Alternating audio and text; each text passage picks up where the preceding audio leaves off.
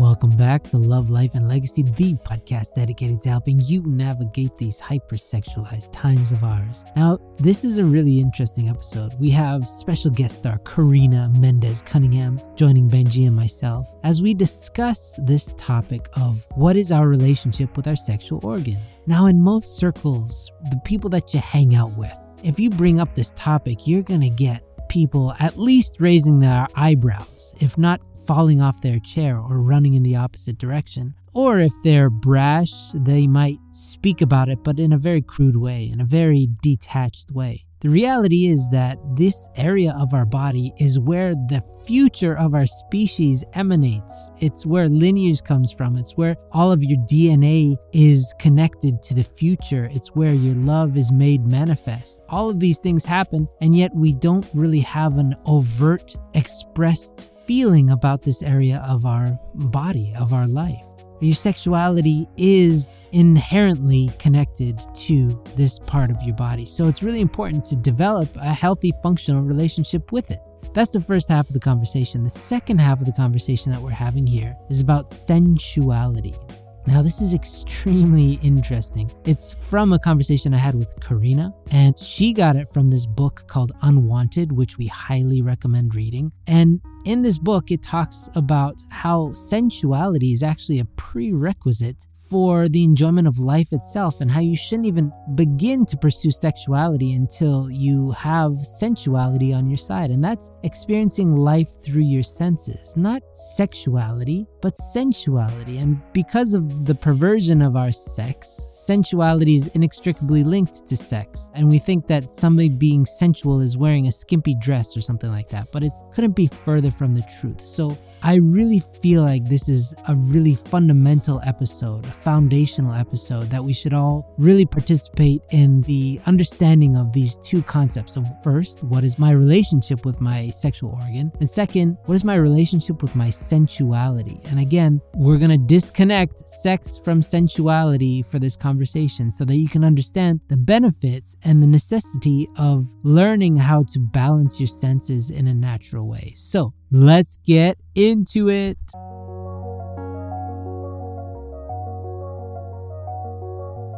Welcome back, everybody. We have a special cast of characters today. We have Benji, who you all know and love, number one in your heart, number one in the program. Oh, yeah. And we have special guest appearance. What's your name again? Hello, everyone. This is Karina here. So Karina is here, and I wanted to invite her because I had a conversation with her, and I was like, whoa, for some reason, High Noon, we're always working on different stuff, and we don't stop and just talk a lot. That's one benefit that Benji and I have, because that's the purpose of the podcast. But you and I got to do that the other day, Karina. And I was like, I learned a lot. And so you brought up two things, and I want to start at the very beginning, and we will all share our thoughts on it. But the first thing was this idea that we talk a lot about sex and our relationship with sexuality. What about our sexual organs, our penis or our vagina?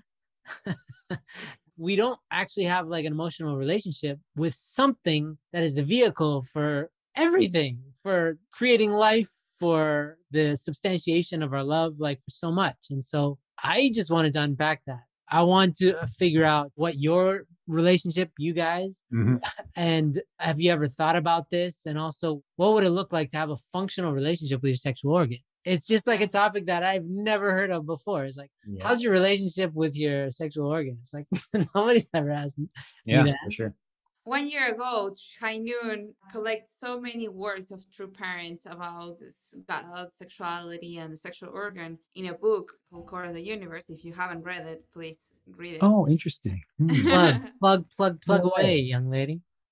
Yeah, and True Father talk a lot about the value of the sexual organ and how incredible the sexual organ is, and how it's the center of the universe, center of our body. And when I heard about that when I was younger, I was like kind of creeped about it, like. This sounds so weird. Why, right? But in my experience, when I start to understand those words deeper and actually understanding the value of the sexual organ in an emotional way and connecting, creating a relationship with my sexual organ, kind of like the whole sexual experience, not only as a married person, but as a single person, just like being a sensual sexual person, single, it changes. It changes because you understand it's different. It's different when you have a connection with your sexual organ, understanding that it is something special. It is something that you can create a relationship with. I don't know if that's something that you guys can relate with. Mhm. No, not at all. Honestly, until we started talking about this topic, I don't think I've ever thought about this, this, like how to have a relationship with your sexual organs. So I'm here just to talk and learn from you guys. So Yeah, so I'm late to the party, right? Just because I didn't grow up like this. But now that I'm raising three boys with three little dinglings, we talk a lot about it. It's like a daily topic of conversation because it's there, and boys always do inventory on their business section. They always check to make sure it's there. And so we talk about it, we laugh about it, but we also have serious talks about it, about like who's welcome to touch it, who's not welcome to touch it, like, well, what's the purpose of this thing? And the older they get, the more you can have deeper conversations. But it's all, you're building a story that's creating a feeling about this thing that you have in you, on you. And so that feeling is based on your concepts. And so with them, I'm just trying to teach them what I've come to learn, which is like this thing can be a great healing device or a great divider and cause a lot of pain. And so the actual sexual organ itself is a representation of how you think and feel. It's obviously an appendage. For guys, it's an appendage. I don't know. For girls, it's a lot of boys just think that girls, if they know that they don't have a penis, they're just like, they think of them as the people that don't have a penis. They don't think that the vagina is its own thing. But I don't think it's an appendage. Like, it doesn't stick out. But guys have an appendage that just skin and veins and stuff, but it's what it does that matters. You know what I mean? Yeah.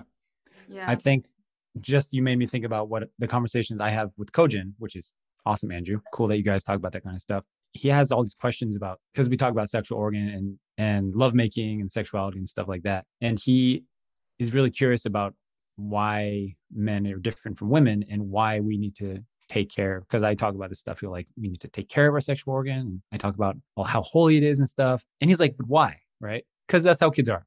And I was like, interesting question. So the simple answer that I gave him when he was 3 was, your wee-wee is the most important part of your body. That's why you need to take care of it. And he's like, why? Well, because that's where you came from.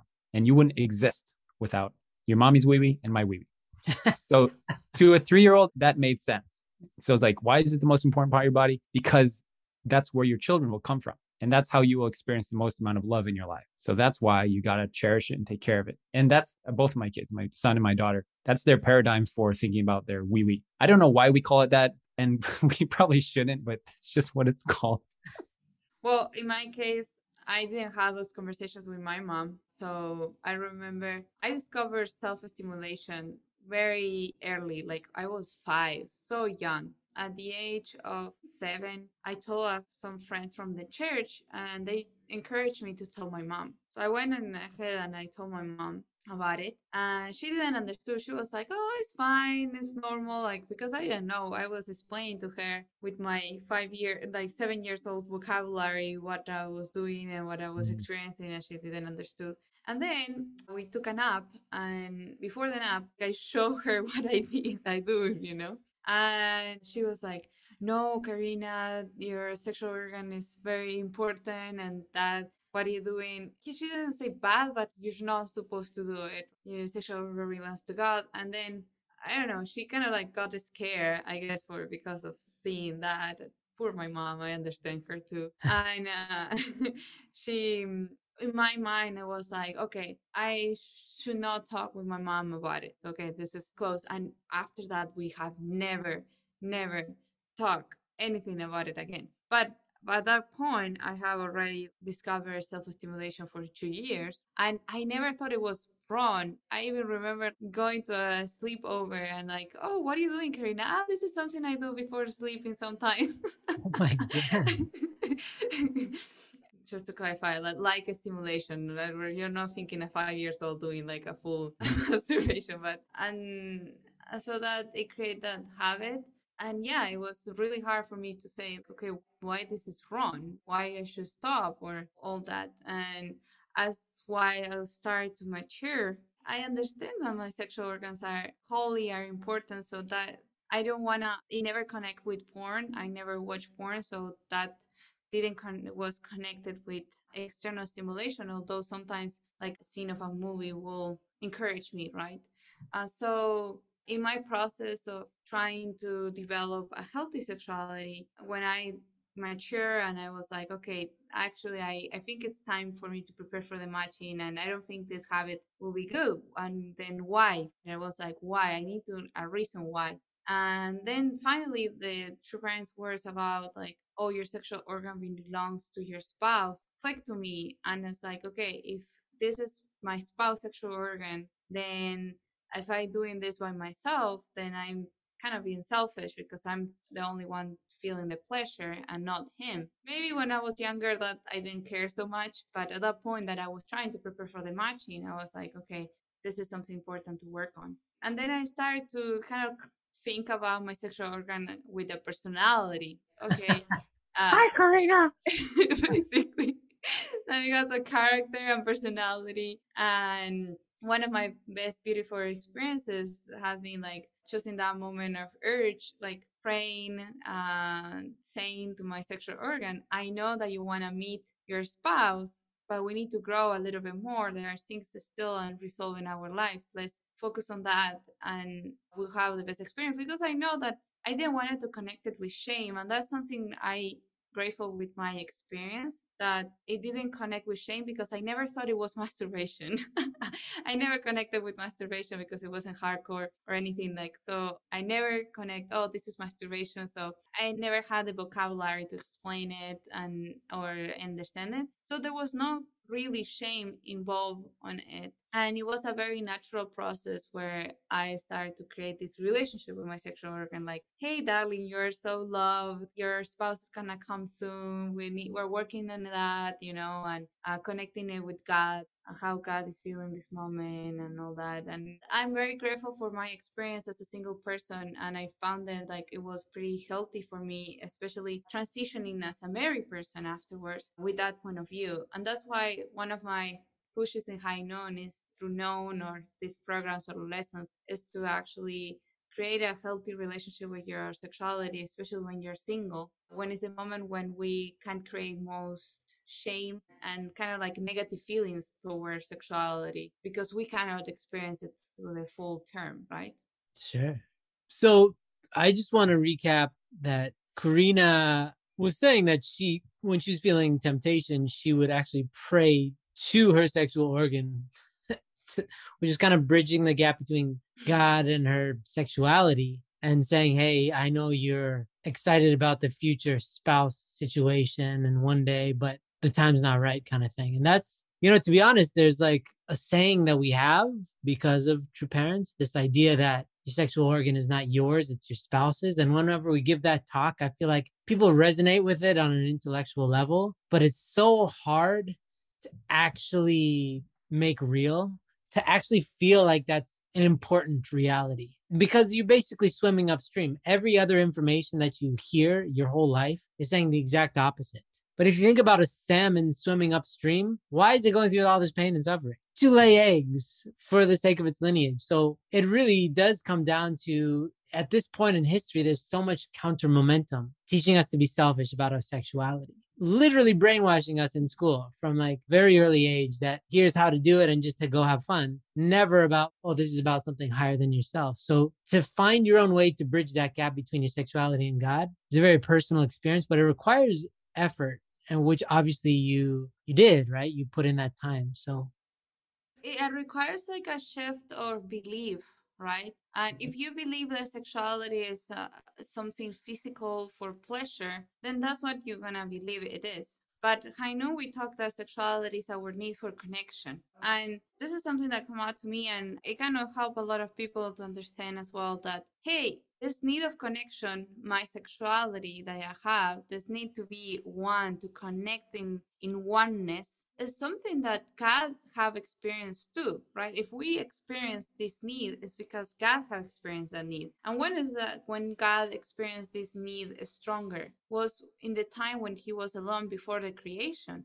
he has to create, he was alone and say that he had the need of wanting to connect with his object partner. And that's why they start to use this energy, this need, his sexual energy to create the whole universe. So if you think about our sexual energy, like God's sexual energy as the energy that inspired him, pushed him to create the whole universe so he can connect in oneness with human beings, that's something amazing. And that's something that resembles our sexuality. And changing the shift when we see sexuality as from, oh, sexuality, sin, porn, dirty, ugly, to like, oh, my sexuality resembles God's need for connection, for becoming one. And this is where I meant to be. I mean to connect with God. I need to connect with my spouse, with my parents, with to be Choninguk is the translation of becoming one. So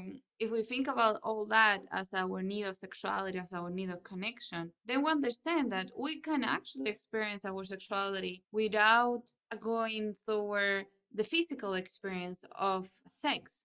That's only one part of our experiences on sexuality. That's only one of the part of it, right? And changing our shift how we see our sexuality as only merely something physical towards something more spiritual and emotional is such a great even foundation for the future. Yeah. Benji, I was looking at your face and it seemed like you had a lot to say. I'm soaking it in. I'm thinking about why is it that there are, like Karina was touching on beliefs, right? There are different worldviews about sexuality. And there's obviously one camp of the world that believes that sexuality is not meant for someone else, but it's really for me. And it's totally normal and natural and healthy to explore yourself. And it's constantly perpetuated in articles and videos. And it's like, you can't even do a Google search about the risks of masturbation without getting an article about the benefits of masturbation. You know what I'm saying? But at the same time, there are billions of people, communities of people, not just religious, right? We're talking about NoFap. We're talking about all those communities, millions of people that are fervently believe that their sexuality is not for themselves, and their energy, sexual energy, is better used to create things and to give to others and to serve. So I'm wondering is like, how does that develop in someone? How does that very different worldview and belief system develop in a person? I think the reason answering that question is important is because we can help ourselves in having the conviction that my sexuality is for my spouse. It's for God. It's for others. It's for creating. It's for not just my own self. Like if I were to very simply try to define what absolute sex is in very simple terms, I would say it's sexuality that's not just about me. It's about something bigger than just me. And I'm thinking about like, why is it that I personally have this fervent belief that my body and my life is not for my own satisfaction? And I think back to my childhood and the way that I was raised is that, I guess kind of to echo Karina's experience a little bit, my parents never told me specifically, explicitly that any of this stuff, your sexual organ is for your future spouse, or your sexual energy is meant to have a family and not just to satisfy. Like they never talked about masturbation and porn, right? Until I discovered it on my own without ever knowing that it was a thing. Like I didn't know I had a name. I guess just by curiosity, experienced it. And then I remember the feeling afterwards was like, this is the worst feeling in the whole world. Like, I feel like a piece of garbage. What am I doing? I think I don't know the age, maybe I was 9 or 10, 11. And I don't ever want to do that again. That was my thought. And I just felt like I was possessed by the devil. That was my thing. I think I was just possessed for a second. You're the most religious little kid ever. But that's the thing, though. My parents never said anything like that. Masturbation is unhealthy or wrong. I just knew it in my core. I just felt like I don't want this in my life. But what's interesting is that even though the first exposure to that kind of experience was, for me, it was rather gross and like unpleasant and scary, the curiosity factor and the addiction factor kicks in, and the chain link addiction results in me like being curious and then developing a dependency to the point where it's like you can go multiple times a day soon after that. And then that's how addictions are formed, right? So I think if I had a different worldview and then I didn't think that this was an issue and it was a problem and it's fine, it's healthy, it's normal, then I think I would have created very strong justifications for it. And I would have more quickly developed addictive behaviors and more intense and graphic addictions to porn. And I think that addiction would have escalated faster because the justification factor is really, really powerful. It's like if you have that worldview that normal, it's fine, it's natural, what motivation or incentive do you have to quit if you're really truly addicted to something? There's no incentive. And there's only incentive to make justifications for the habit. But for me, for some reason, I don't really know why. I just never wanted that to be part of my life. And I always wanted my sexuality to be for something bigger than just me. And I honestly don't know why. You're caught in a trap. I mean, we have a lot of people in our high noon world who are in a similar trap where they don't feel necessarily great about the decisions, but it's really hard for them to stop. And so I think that comes back to what Karina was saying. It's a shift in belief. And belief is not, I think a lot of people have a very loose interpretation of what a belief is. They think, I believe the things that I think. That's not a belief. Deeply held beliefs guide your actions. If you really believe that you can fly, you're going to jump off a building. You know, that's what birds do all the time. They don't second guess. They're like, oh, maybe today I'm going to forget, but they know that they can fly. They have a deeply held belief. And so to transition your belief to correspond with your ideals, right? So I believe that my sexuality is meant for something higher than me. To really believe it isn't necessarily as easy as saying it. You have to kind of pull your actions to be in line with your beliefs, and you have to hold on to your beliefs long enough for your actions to catch up. And that's the training, that's the discipline aspect of this whole thing that we're talking about. But you have to figure out what you believe, what you want to believe, your ideals, your hopes, your values, these kind of things. And then you have to create habits that support that. And so that comes back to your relationship with your sexual organ. Again, in my opinion, it's not the actual sexual organ and it's what it represents. And that is connected to your values, your beliefs. And I'm just running into too many young people right now that a part of them, maybe their weak little conscience, which sounds like this, oh, you shouldn't do this, is they kind of like this whining voice in the back of their mind. But the rest of them is screaming, go watch this. They haven't really created a strong belief that they can change their habits or that it's worth it. And that's a matter of belief. Hey, if you're getting something good from this episode, you will probably really enjoy our other podcast, the Blessed Couple Podcast, where we talk about how to create a smashing marriage and experience God in the process. And yes, we talk a lot about sex. We have incredible guest speakers that I think you're going to really love. All you have to do is search for Blessed Couple Podcast on your favorite podcast player, or just click the link in the description of this episode. Thanks. Back to the show. Yesterday, I was talking with another sister, and we were talking about masturbation and how hard it can be to be free of masturbation. Most women who join Ascend, they actually join for masturbation problems than for porn. Although there are still people who comes for porn problems. And I have a question for you guys. What is worse, or what is worse for you, masturbating through porn or masturbating thinking on your future spouse? I've been talking to somebody deeply about this. It's all the same thing. It's all the same thing because it's about you. And porn is that much worse because you're involving actual physical people. And we know very clearly that people are just used and abused in this machine known as porn, and they're spat out on the other end. And it's like sucking their soul. So that's obviously when you involve other people in your selfishness, then it's obviously going to have more negative impacts. But in terms of a worldview, because this guy that I've been talking to, he has some very slippery logic because it's my spouse or it's my future spouse and blah, blah, blah. And it's like, yeah, but it's not. It's a version of them that isn't real. And it's not really about their needs. It's about your projections of how they can make you feel. In a sense, way worse, because now you're coming to them with this preconceptions that you've solidified in this fantasy. And you're making yourself more selfish. And it's not bad. I always make sure to make it a point that this isn't about good or bad and like feel bad about your actions. Nothing like that. It's clearly a manipulation to make the world fit into something that serves you. That's what all fantasies do. It's like you're the god and everybody's there to serve you. And that's never a good thing. So it's very slippery. It's a slippery slope because it all leads to the same place, which is selfishness. But obviously, like I said, when you involve porn into the mix, then that's a whole quagmire of drugs and slavery and all sorts of heinous stuff that you'd never willingly want to be a part of. but you are inherently when you involve yourself with porn. I agree with all that you say, especially the part of like, for example, if you're in the matching process and you are imagining that person through when you're doing masturbation, I agree completely. It's a fantasy of that person because you don't really know them. It's not really like what is happening, right? But at the same time, as a not as a transition, but for someone who actually had this habit for so long and have known that this is a way of releasing their pressure, the sexual pressure that they build up. Of course, there are healthier ways. Masturbation is very selfish and is immature, but at the same time, I don't know how helpful it is if we keep them in the same level of shame and feeling. People don't need to feel shame. Yeah, making people feel like even worse about it. There's this concept of, oh, masturbation is a spiritual fault, for example.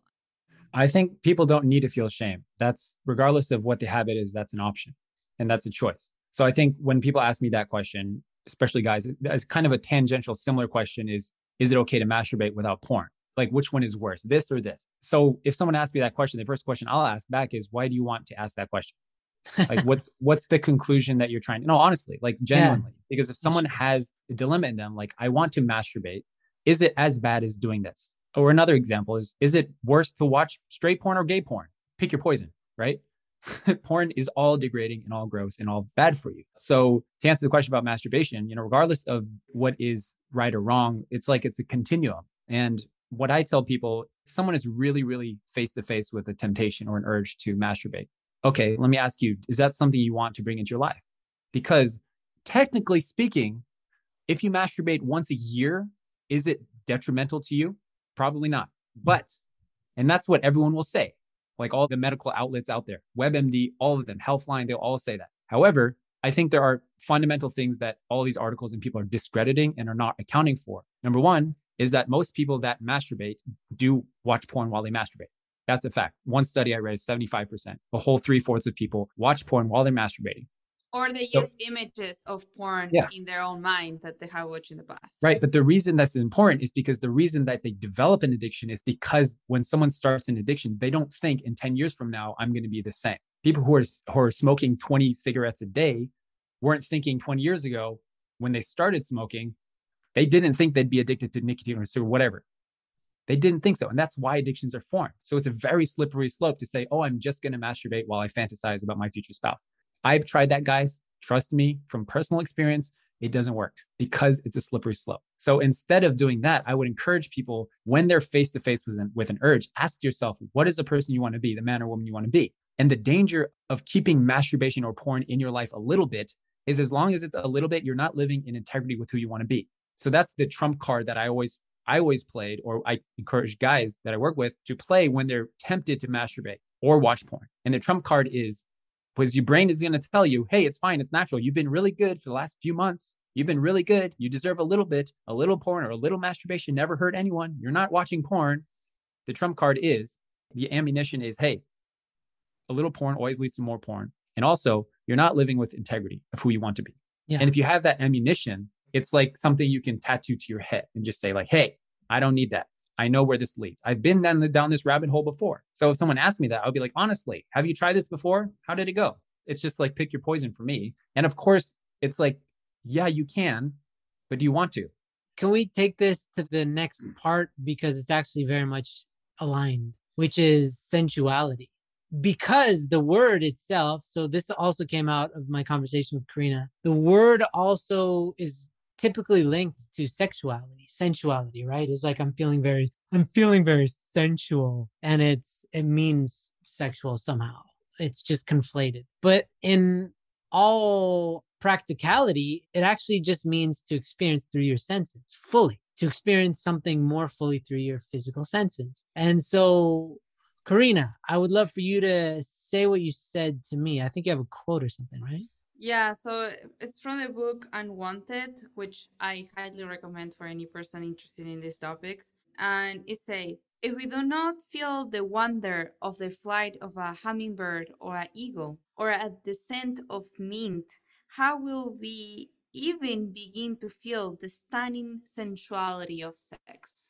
So I have to talk on this point because I can feel it so much. The American fast food diet is so laden with salt. It's got so much salt and addictive chemicals that what it does is it actually numbs your ability to taste the small, subtle flavors that we would normally be able to taste if we weren't eating these foods. Porn is so similar to your mind and to your heart. And same with drugs. Also, when you do a lot of drugs, it numbs you to the beauty of the day-to-day things that are all around you because you can't see the subtle stuff. You need these big, bold things that this is happiness, this is happiness. And same with porn is the exact same thing where you cannot find beauty in a woman's, I don't know, from a guy's perspective, in her earlobes, or the fact that she has so many hair follicles on the back of her ear, like all these amazing things that make up a human being. You don't give a crap because you're just looking for the things that you've objectified that stimulate you in a very big, obnoxious way. It's like the only music I listen to is marching band music at level 10, bam, bam, like Wagner. Just loud, obnoxious music at full blast. You're going to become completely desensitized to all the different timbres and the different pitches and all that because you just want loud and obnoxious. That's what porn is loud and obnoxious. And it makes you unable to experience sensually love, slowness. Men stop being, when they're watching a lot of porn, cannot be slow and kind and sensual during sexuality because they're not experiencing through their senses. They're just like boom, boom, boom, like just like a drill. It's pretty pathetic. It's such a false substitute for the real thing. So sensuality is such an important thing, and that's something you can actually recondition yourself. Just like with food, if you stop eating really salty junk food, you can recondition your taste buds to start tasting more beautiful, nuanced ingredients in different foods. Same with life. You can experience life anew if you do dopamine fasts, right? You stop watching so many videos on YouTube. You sit under a tree and you start looking at nature. You are allowing your senses to actually be able to experience life anew. Sorry, I got possessed, but that's really important. That's great. That's great. Totally. And there's like one more quote from the same book that it resembles what you say, especially connected with God. It says, every day, if we pay attention, God solicits us to simple experience of sensuality. As what you were saying, right? Whenever we stop being so obsessed or like not really rush and addicted to things, right? And we can stop and see life and see what experiences God has for us of sensuality. And that's another way of experience, like sensuality, sexuality, and sex. They're the three connected. For me, absolute sex is the middle of those three. Can you say them again? Three? Sensuality, sexuality, sex, and then God. In the middle of those four, it's better than adding God just in case. In the middle of those four, there's absolute sex. And I feel like maybe as a single person, you cannot experience sex, or it's suggested for you to not experience sex. But sensuality and sexuality, so both things that you can experience connected with God in your daily life. And they're incredible, better training than any physical experience with your sexual organ you can have for the meeting, the time when you have actually sex with your spouse.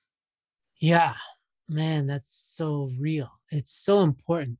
They say the worst sex that you can have as a married couple is just when you just have sex.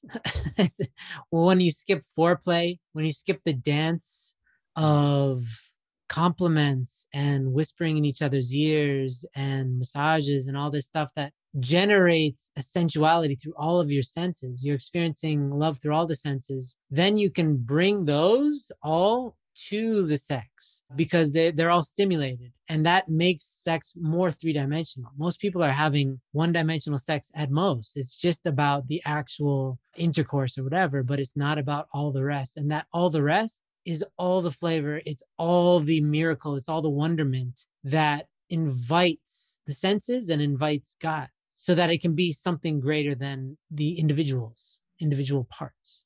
So that makes it romantic. And again, that's something that you can train yourself on. And try it out. Honestly, dopamine fasting is very in vogue right now because we're so inundated with media that we don't have any time. I was having a conversation with somebody and it really came out that we're talking about nighttime routines and the way that we eat. If you're always snacking, you never give your body a chance to process the foods. It needs to figure out what's nutritional and keep that and send it to where it needs to go and make the rest into poop and then to poop it out. But if you're constantly eating, it overworks your body. And the same thing is true of our minds and our hearts and our spirits. We don't stop and meditate and pray and process. If we're just watching Netflix until we go to bed, then we actually are not doing that processing of how our day went. And it creates this anxiety.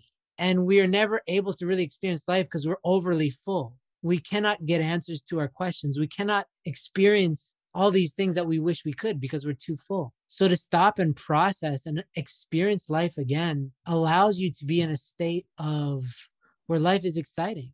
And where you realize that everything that porn tries to be is so fake in comparison to really being stimulated by life. The stimulation that you get from sex or from porn, let's say, is very specific and is very pointed in one part of your mind and one part of your body. But to condition yourself to really experience food, really experience music, it's not even close to being as stimulating. And one is much more sustainable and it gives you life and it gives you ideas and inspirations. The other doesn't.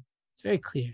Thanks to sensuality. There's a new word. Yeah, you're right, Karina. You were talking about sensuality before, and I just thought you were kind of like a nerd about some word.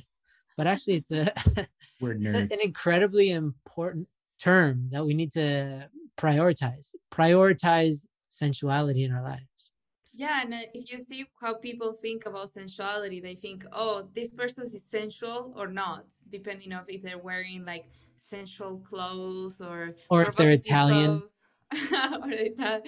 And but that's not the origin of the word. I don't know why we connected with that of like being provocative, but that's not Yeah. the origin. In sensuality, sense is the main word there. Yeah, that's wonderful. We got to wrap it up, but the real main points were, the first part of becoming more mindful and conscious of your relationship with your sexual organ. We kind of went all over the map with that, but it boils down to the fact that if you want to believe that your sexuality is something bigger than just you have to hold that belief and practice the habits of living up to that belief long enough in order for that to actually come true, to be real. And it takes discipline. And the second part was that sexuality cannot be experienced without sensuality, and sensuality cannot be experienced without, again, kind of discipline. You have to discipline yourself to not go for the easy, fake, cheap stuff because that won't give you, that's just big and loud and bold, but you miss out on the real beauty and you have to tune yourself into that. Do you guys have any last words? I'm going to go eat some 95% dark chocolate because that's how sensual I am. Yeah, bro, get into it. I'm starting to, when I cook now, because I have a little bit more time to cook these days, really thinking about flavors, really thinking about what creates flavor, what you can add. I realized that onions and tomatoes, when fried together, they're meant to be, they're soulmates. They're cooking soulmates. And that kind of stuff is like, it makes you excited. It's the discovery that we hear about Adam and Eve, this idea of like, they're meant to discover. We're meant to be like that. We're all meant to be like that. So best of luck. What about you? Sorry, Karina. The first thing I did when we moved was to buy like a bunch of different spices for food. So it's like, I'm going to discover new flavors. But yeah, I feel like my last thought here is that as food, we can discover new flavors and we can discover and we need to change our diet and our relationship with food. A lot of people who have overweight or who have addiction to food is because their relationship with food is wrong, has some problem. So when we have an addiction with porn, masturbation, usually it's because our relationship with sex, our relationship with sexuality has something, a belief that is not making us good, has something that is not really doing it good for us, So yes, discipline is so important, and it goes hand by hand with doing the internal work of discovering what is happening with your relationship and finding a healthier relationship with your sexuality, because you're not trying to disconnect yourself from your sexuality. You're trying to actually connect again with your sexuality, with your original sexuality, and having a healthier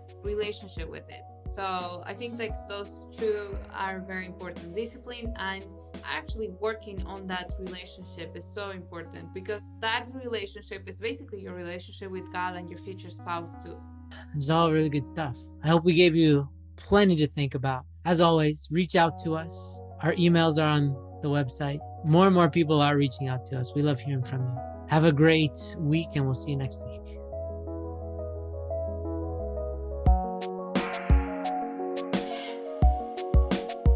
Hello, everybody. Andrew Love here for one last announcement, and that is I encourage you to join our newsletter. We don't spam people. We give you the goods. We give you good quality information once a week in your email. And so we send out newsletters probably Saturdays, mid-morning on average. And these are filled with blogs, the latest content, everything you need to know in order to get through your week with High Noon Light. So let us light up your inbox. Join our newsletter by going to highnoon.org. It's all right there. It's super easy. We won't spam you. We just want to let you stay connected to this High Noon Providence. So go to highnoon.org and sign up for our newsletter.